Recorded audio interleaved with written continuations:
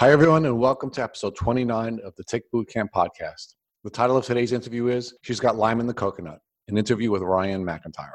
My name is Richard Johannes. And I'm Matt Sabatello. Today's podcast guest is Ryan McIntyre.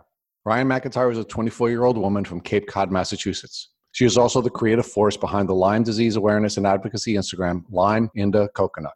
Ms. McIntyre's Lyme disease journey began during her junior year in college while she was studying at the University of New Hampshire. In 2016, she began to feel sick and spent the summer of that year visiting some of the best healthcare facilities and hospitals in her home state of Massachusetts. Her doctors diagnosed her with hypoglycemia and authorized her to study abroad. Upon her flight landing in Australia, her Lyme disease symptoms caused her to crash. Eventually, she had to take a medical leave of absence from school and fly home to the U.S. She was treated by 21 doctors and misdiagnosed with various physical and mental illnesses before she was diagnosed with Lyme disease and several other co-infections, including Bartonella, Babesia, and Rocky Mountain spotted fever. She has been treating with a Lyme literate doctor in New York for the past 2 years and has been making slow but steady progress. Hey, Ryan McIntyre, welcome to the podcast. Hi, thank you so much for inviting me on the podcast. We're blessed to have you, Ryan, and we'd like you to begin by sharing with our listeners what your life was like before you began to suffer the symptoms of a tick disease. I was going to school at the University of New Hampshire. I was studying recreation management and event planning. So I had regular plans that a 21-year-old kid would have. I enjoyed going out. I loved traveling. I had plans to study abroad. I would travel to Hawaii frequently, and I loved surfing, just being social and active. So, Ryan, you appeared to have been a really good athlete in high school. Was that something that you continued to participate in while you were in college? Yeah, so I just did field hockey. I went to UTampa and I was on their field hockey team there, but then I ended up transferring to UNH. I didn't play field hockey there, but I still enjoyed playing it with my friends and with my teammates from home, just overall staying active. So while you were in college and you were studying your recreational management and event planning, what was your goal when you graduated from college? So because I was so interested in just the sports world and helping people in sports, I really wanted to work in the sports management realm. And I was not only interested in sports, but also traveling. So a job where I was able to travel, and because I had such a strong interest in surfing, perhaps working in the surfing industry. I love Hawaii, so moving to Hawaii and working at surfing competitions, different stuff like that really interested me. How did everything sort of come to a halt for you? When did you first start showing symptoms of what resulted in a diagnosis of a tick disease? Yeah, so in the beginning, I was a junior at the University of New Hampshire, and I started to have cognitive issues, just trouble focusing in class. I had no energy to even just walk to class, and this was towards finals and the end of the year, so I didn't know if it was just stress from finals. I had multiple tests done, and they said, oh, you're just stressed out, or you might need to eat differently, maybe exercise more. So I just listened to the doctors. I saw a few doctors over the summer and actually at top hospitals in the world in Boston, and they all told me that I was fine. So I just went on to continue school, not really thinking twice about it, just kind of listening to them. Ryan, what were your thoughts as the summer progressed? Did you really believe that you were fine and it was just stress related? Not really, because it started to really get worse in different ways, and my symptoms were always changing. So I knew that something was off. My family knew that something was off. And especially I was having a lot of blood sugar issues, low blood sugar mostly in the summer. And it was like multiple times a day. And so the doctor we were seeing thought, oh, you might be pre-diabetic. Oh, you probably just need to eat more throughout the day, like certain things like that. So we're like, okay, blood sugar might be related to diabetes, but he didn't express it as a major concern and didn't suggest anything else that it could be. So we kind of just went along with that theory, and I was looking forward to studying abroad in the fall at like top of my bucket list place to go, Australia. So I was kind of in the back of my mind, I can't get sick, I have to go. So I was kind of just like dimming down the idea that I was feeling so bad so that I could go. You're not feeling well. You're seeing the best doctors in the world in some instances, and you decide to move forward and go on to your fall semester of your senior year in college and study abroad. Can you walk us through that process? Yeah. So, and just before that, the doctor, we had expressed like, is this okay that I just go to another country? Like, am I going to run into more issues? Is it a bad idea? And he said, no, you're good to go. Just bring the blood sugar monitor and test your sugar while you're there, and we'll reconnect when you get back. So that was kind of where we left it there. But so I got to Australia probably end of August, and just a few weeks after being there, I was surfing, and I have been surfing my whole life, and I just couldn't surf. And that was really when I was like, okay, this is weird. It was almost like my muscles just didn't remember how to surf. And I was like, obviously in Australia, you want to do so many fun things, and I couldn't keep up with my friends. I couldn't go out. I couldn't adventure or hike or surf or anything. And that's when I really knew I wasn't feeling good. I was losing a ton of weight. I was dealing with so many different symptoms, and I saw multiple doctors there. They didn't know how to help me. They didn't even know what to suggest it was. They thought I was homesick. One doctor even suggested that I was stressed because I didn't have insurance in that country, so I was stressed about money and getting tests done, which wasn't the case at all. So I ended up returning beginning of October to try and get further testing done and just figure out what it was that was going on. It really started with just being so fatigued, which obviously after that extremely long flight from Boston to Australia, I was just kind of like, okay, it's probably just the jet lag. But then it didn't really go away. It started with really bad headaches, extremely bad muscle and joint pain, like especially in my legs. I was dealing with the blood sugar issues, the cognitive issues, such as like short-term memory loss. I was on campus one day and I just completely forgot where I was. And I was right in front of the classroom that had my class that I had been to before. And I couldn't tell anyone where I was. When I called my friends, they had to come looking for me on the campus. And that's like really when I knew something was off, on top of all the other symptoms as well. So not only did you have these cognitive issues, but you had no energy to get out of bed, numbness, vision loss, and then eventually you made a decision with your doctors to come home and to figure out what your next steps would be, right? Yes, exactly. So now you come home in October. What do you do next now that you're back in the States? Yeah, so obviously I had to medically withdraw from my senior year at school. We came back and we had no even direction that it could be Lyme disease, because my thought of Lyme was just what a lot of people think is, oh, you get bit by a tick and then you take medicine and you're good and you get a rash. But obviously that's not the case. We came home and they thought it could be celiac disease. They thought it could be depression. They told me it was depression so many times. They said it could be chronic fatigue, and doctors rolled their eyes at me and said I was completely fine. And it was very disheartening because I had just left my dream of studying in Australia to come home, and I wouldn't have left and came home if I was completely fine, obviously. So we just spent so much time trying to find someone who would just acknowledge the fact that I was clearly sick. Brian, how many doctors did you see in total? So I, in total, including the doctor I see now, saw 14 different doctors. And did these doctors misdiagnose you with anything before Lyme disease? They didn't properly diagnose me. They had suggested that it was depression, like I mentioned, ADHD. The doctor in Boston thought I was pre-diabetic. And then there was a lot of search into celiac disease for me. They thought that that was a high possibility. And then one other thing they thought that it could be is lupus.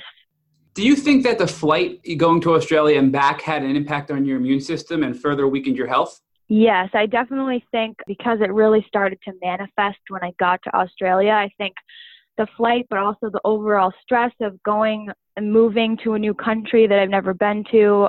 I didn't really go with a lot of friends because I wanted to go and meet people. So it was really just the overall new, exciting, but also kind of stressful experience. So I think all of it combined just really started to do a lot of changes in my body and manifest everything. Ryan, out of all these doctors you saw, which one eventually diagnosed you with Lyme disease? So I saw a doctor at my primary care's office who actually was the one who rolled her eyes at me and said, couldn't be Lyme, you never had a bite, you never had a rash. The only reason we asked about Lyme is because someone suggested with all my symptoms, they thought it sounded like Lyme because they had had it. So finally, the doctor gave me the Western blot test, and that came back super positive. So that, and then after finally finding a good doctor about probably a year later, she did the thorough testing of all of the co-infections as well as the Lyme. Ryan, what did you know about ticks and tick diseases prior to your Lyme diagnosis? To be honest, I didn't really know anything about it. I just, like I had mentioned before, knew that you got bit by a tick, you got flu-like symptoms, maybe not. You usually get a bullseye rash, and the doctor puts you on medicine and you're good to go. I really didn't know that much about it. So the doctor that diagnosed you wasn't even your doctor at your primary care physician. It was another doctor in that office, right? Yes. And prior to that, they ran 2 ELISA tests, which are the precursor to a Western blot. And if you have a positive ELISA, then they go on to the Western blot. And both of those ELISA tests were negative, right? Yes. And now knowing what you know, I'm sure, we know the ELISA test is approximately 50% accurate. And really, they should have been doing a Western blot probably all along, right? Yes, definitely. So now that you have this diagnosis of Lyme disease from your primary care physician, what are your next steps? So I finally saw my actual primary care doctor at that office, and he just said to me, I know that chronic Lyme is real. I know it's a big debate, but I don't have the tools to treat this late stage of chronic Lyme, so I need you to find someone who can, which was great of him to admit that he couldn't treat me fully. He put me on doxycycline right away. And so not knowing a lot about Lyme, I was so happy to finally have a diagnosis, but I was just like, all right, well, I'm on medicine now, so that should help me. And we weren't in this crazy big rush to find a doctor, although we started looking right away. We didn't really realize how important it was to find a doctor, and how important it was to even find out you had Lyme way sooner than I had found out. Do you recall the dosage of doxycycline that your primary care physician prescribed you? I don't remember the dosage, but I know that it was just 1 pill of doxycycline every day for about 21 days. One common thing we hear often is that there's a misconception about what dosage is really needed for Lyme. And some doctors will prescribe 100 milligrams or 150 milligrams, but really you need the 200 milligrams per day to effectively treat the Lyme disease. So we always like to see what our guests are prescribed. I believe it was 100. So now you move on and you're looking for this new doctor who can really help you, who's more familiar with chronic Lyme. Can you walk through that journey for us? Yeah, so we had searched all over Cape Cod, which I don't know if you know or not, but there's ticks everywhere on Cape Cod. I mean, there's ticks everywhere anyway, but Cape Cod has so many ticks and such little knowledge of Lyme. So we didn't have luck on Cape finding a doctor. We went off Cape into Natick, Massachusetts, which is sort of near Boston, to find a doctor. And she seemed really knowledgeable. She was great at doing a very thorough test on everything and co-infections, but she ended up giving me a combination of antibiotics and shots that ultimately made me feel worse. And at some point in the summer, I'd be driving and forget where I was. I was at the mall one time that I've gone to my whole life, and I came out and I couldn't remember where I was. I didn't know where my car was. And we had called her on our way to the hospital, and she said, I just don't know how I can help you anymore. I've never dealt with a case this severe, and I just don't think I can help you. So you need to find someone else, which was very stressful because I was at my worst, feeling my worst, and we didn't know where to go because we had spent so much time finding someone before that. What was that like from a standpoint of having so much brain fog and not being able to think properly? Did you really need to rely on your family? And what was that whole process like? Yeah, I was actually in the hospital at the emergency room, and it was a very hard time because the people in the emergency room told me, oh, you're fine. You just need to drink some water. You're dehydrated, I think. When I went in there, remember my birthday, I couldn't really form sentences. I was all just out of sorts, and my mom was there with me. She really had to kind of handle everything, and obviously that's a lot for her too, just watching your kid not remember where they are when they're in their early 20s, and then having the person that's supposed to help them say, I can't help them anymore. So it was really difficult. So how did you eventually find your next doctor to work with after this failure with this current doctor? Yeah, so I had met this girl. She and her mom were at this place that I had gotten these IV vitamin drips from that doctor that was mistreating me before. And they said, oh, we had the same situation. We had no luck in Massachusetts. We see this doctor in New York, and she's the only reason our daughter's getting better. So obviously I was willing to try anything at that point. We finally got an appointment in September after that summer, and it really was a life changer for me. Your doctor who was working with you prior to this, you mentioned that you weren't doing as well, and they were giving you some shots to work on your cognitive symptoms, right? Yeah, so I was receiving these shots, which I wasn't told were experimental. It was like me and a couple other patients that were getting them. And I started to get chest pains before going to get another shot. And I just, in the back of my mind, I was like, I need to mention this. So I mentioned to them that I was having the chest pains, and they were really kind of weird about it. They went and talked separately and came back and said, we're not going to give you this shot anymore. A couple other patients are having the same thing happen. So that was pretty weird. It was kind of a red flag for me, and that was really shortly before all that forgetting where I was happened. So I'm not sure if that's what caused the severe cognitive issues and the heart problems from there on out, or if it was just my Lyme getting worse and worse. Your heart symptoms were then associated with POTS and a nervous system dysfunction. Can you talk more about that? Yeah, so I actually didn't get diagnosed with POTS until not this past February, but the February of last year. And I was just not feeling good. I was really out of breath. I was having super bad heart palpitations, just air hunger. And every time with POTS, you stand up, your blood pressure doesn't regulate and basically push the blood from your legs up to your brain so that everything's regulated. So your blood pressure's all over the place, your energy's all over the place. And that's what was happening to me. So I got diagnosed in February last year, not this past year, with that. And that has really affected just overall my energy and kind of prevented me from healing quicker. Was that a diagnosis by your next and final doctor? Yes. And now, can you walk through the process of meeting with this doctor, what that was like and how it was different than your other doctors? Yeah, so meeting with this doctor, I was obviously really nervous because I had such bad luck so far, but I was really hopeful. And going into this doctor, I had to fill out so much paperwork, and it was so nice to walk in somewhere and have a doctor listen to every single symptom, even things I thought were insignificant and small, and just really dive into every single symptom, why I was having every single symptom, and then dive into the treatment plan, which is integrative. So it's supplements, drops, antibiotics, diet, overall just changing your whole lifestyle and focusing on healing. And for me, that was really difficult to hear that I had to take all these pills and change my entire diet and lifestyle. But she really made it more motivating and telling me why each supplement was important for me and why cutting out sugar and this was important for me to heal. It wasn't just, here's a list of pills, take them, you're going to get better. Did this doctor run additional tests to identify if you had any other tick diseases in addition to Lyme disease?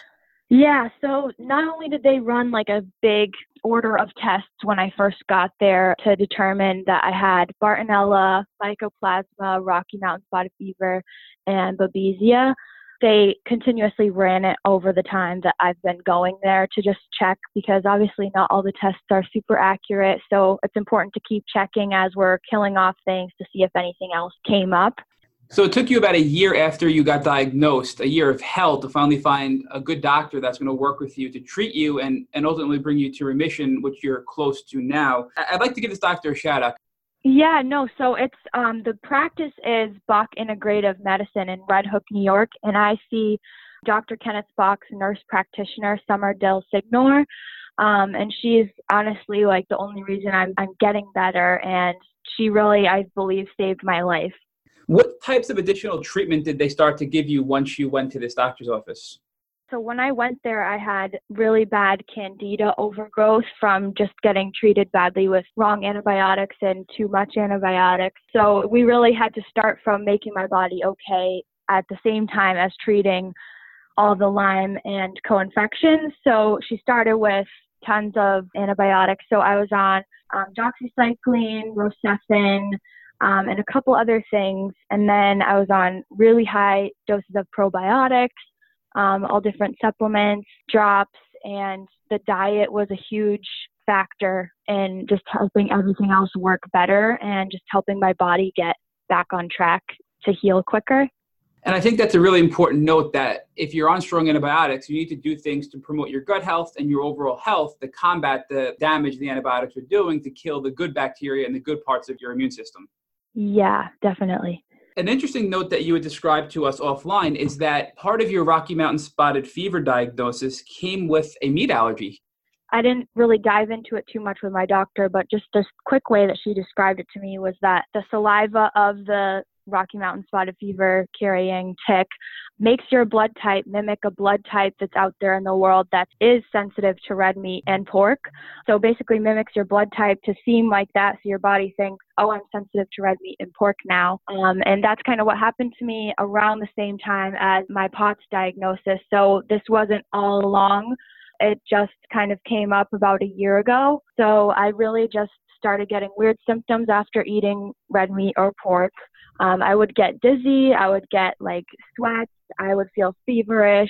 I would feel like extremely full even after eating like one bite. So it was really out of ordinary. We have done another podcast with Sarah Sheneman a few weeks ago about the alpha-gal allergy and the Lone Star tick. So this is a really interesting observation about the Rocky Mountain spotted fever as well. Over the past 2 years of being treated with your current doctor, has your treatment protocol changed at all to include a new type of antibiotic therapy? Yeah, so I actually was doing really well this past fall. So my doctor started to slowly take me off the antibiotics to see how I would respond. And unfortunately, I still had a lot going on. The Babesia was the biggest thing kind of hanging on for me. So she decided to go ahead and give me a central port placed in my chest for IV antibiotics. So now I do IV antibiotics twice a day, every day, sometimes 3 times a day. And then I also have the supplements and the strict diet. And I also do ozone treatments in New York, which we have to travel for, which is definitely a lot, but it's helped me so much with not only just energy and pain, but it's almost completely healed my POTS. Can you describe what a central port is and what it's like living with that right now? Yeah, so basically it's just a little device that goes under your skin on your chest, and it has a tube that goes up into your jugular vein, and then it basically dangles down into your heart, which sounds disgusting, but that's what it is. So, and then the needle goes in it. It's a little tube, and that's where you can administer the IV medication. And basically, your heart's pumping blood throughout your body so fast, your medicine's pumping into your heart, so the medicine goes to your toes within seconds. So it's really kind of intense, but it definitely helps. In addition to your herbal drops, your ozone therapy treatment, you're getting IV glutathione treatments, you're taking strong probiotics, but you're also taking something called Biocidin LSF, which was new to us here at Tick Boot Camp. Can you describe what that is for our listeners? Yeah, so it basically comes in a little pump bottle. It's very like syrupy. It doesn't really taste that good, but you put it under your tongue every day, sometimes twice a day, and it helps to break the biofilms of the Lyme and other tick-borne illness bacteria so that the antibiotics can better attack it and kill it. And I think that's one of the big problems with Lyme disease is this biofilm becomes impenetrable and the antibiotics can't break the biofilm to kill the bacteria. So this is a way to break down that biofilm so the antibiotics can effectively get through the biofilm to kill the bacteria, right? Yes, exactly. Where are you today? How do you feel today? Yeah, so I feel pretty good. Compared to day one and at my worst when I was at the hospital that day that I didn't feel like I knew where I was, I feel so much better. I'm probably 65% better than I was, which doesn't seem like a lot, but in my mind, it's so much better. And I have checked off a lot of the boxes of my co-infections. Now I'm mostly just dealing with the Babesia, getting rid of that. And I am dealing with the reoccurring Epstein-Barr virus. So a lot of it is just getting rid of the things that Lyme has caused for me, not as much so as the Lyme itself. And I still have some parasitic factors going on. So there's a lot of little things, but it's manageable and we're tackling it. So I'm definitely hopeful that I'm getting better. So Ryan, can you share with our listeners what inspired you to become a Lyme disease and tick disease awareness activist? Yeah, so I think just knowing how little I knew before getting this and getting so frustrated with a disease that's not only invisible, but that is so just takes so much of your life from you and is so difficult. I wanted people to understand that were close to me that didn't understand, and then people to understand that were going through it, that someone else was there going through the same thing. And it not only helped me to kind of create an Instagram just for myself to just learn and meet other people who are going through similar things or weird symptoms, but I think it's also helped other people for the same reasons. Could describe for our listeners the name of your Instagram and what inspired that name? Yeah, so it's Lime into Coconut. I love the beach. I love Hawaii. My family lives in Hawaii. A good chunk of them live in Hawaii, and I just have always loved going there. And so Lime into Coconut is kind of a tropical vibe, and it just kind of goes along with just the easygoingness of that quality that I carry, even through battling this illness, cannot always be so easygoing, but I try to portray that as much as I can. I think it's a beautiful homage to, of course, the challenges that you're facing with neurological Lyme and the difficulties that you've very beautifully portrayed in your Instagram, despite having Lyme in your coconut. So I really admire the homage and the way that you're presenting it. The other thing that Matt and I spoke with you about offline that I wanted to share with our listeners is that you are really demonstrating a beautiful balance between a young woman who's taking ownership over her disease and the challenges with having to have a port, and also still being a young woman who is a person of her time, who dresses well and has a seemingly really nice outlook on life. Can you share with us how you're portraying that in your Instagram? Yeah, so I think it's really important. I mean, it's so easy to go on Instagram and only post the good stuff or only post the positive days that you're having with Lyme. But I think it's also important to not just post the negative and not just say, oh, I'm never going to get better, I'm feeling so crappy today, but to also show people that you do have crappy days, you are herxing, you are feeling badly, and treatments are difficult to get through. And there's so many emotional things about being sick that are really difficult, emotional and physically draining for a person. But it's important to know that you will get better. There's a light at the end of the tunnel, that you are getting through your worst days. And it's important to share that with people so that, you know, it's okay to feel bad. It's okay to be upset, but it's also good to have a positive light at the end of that.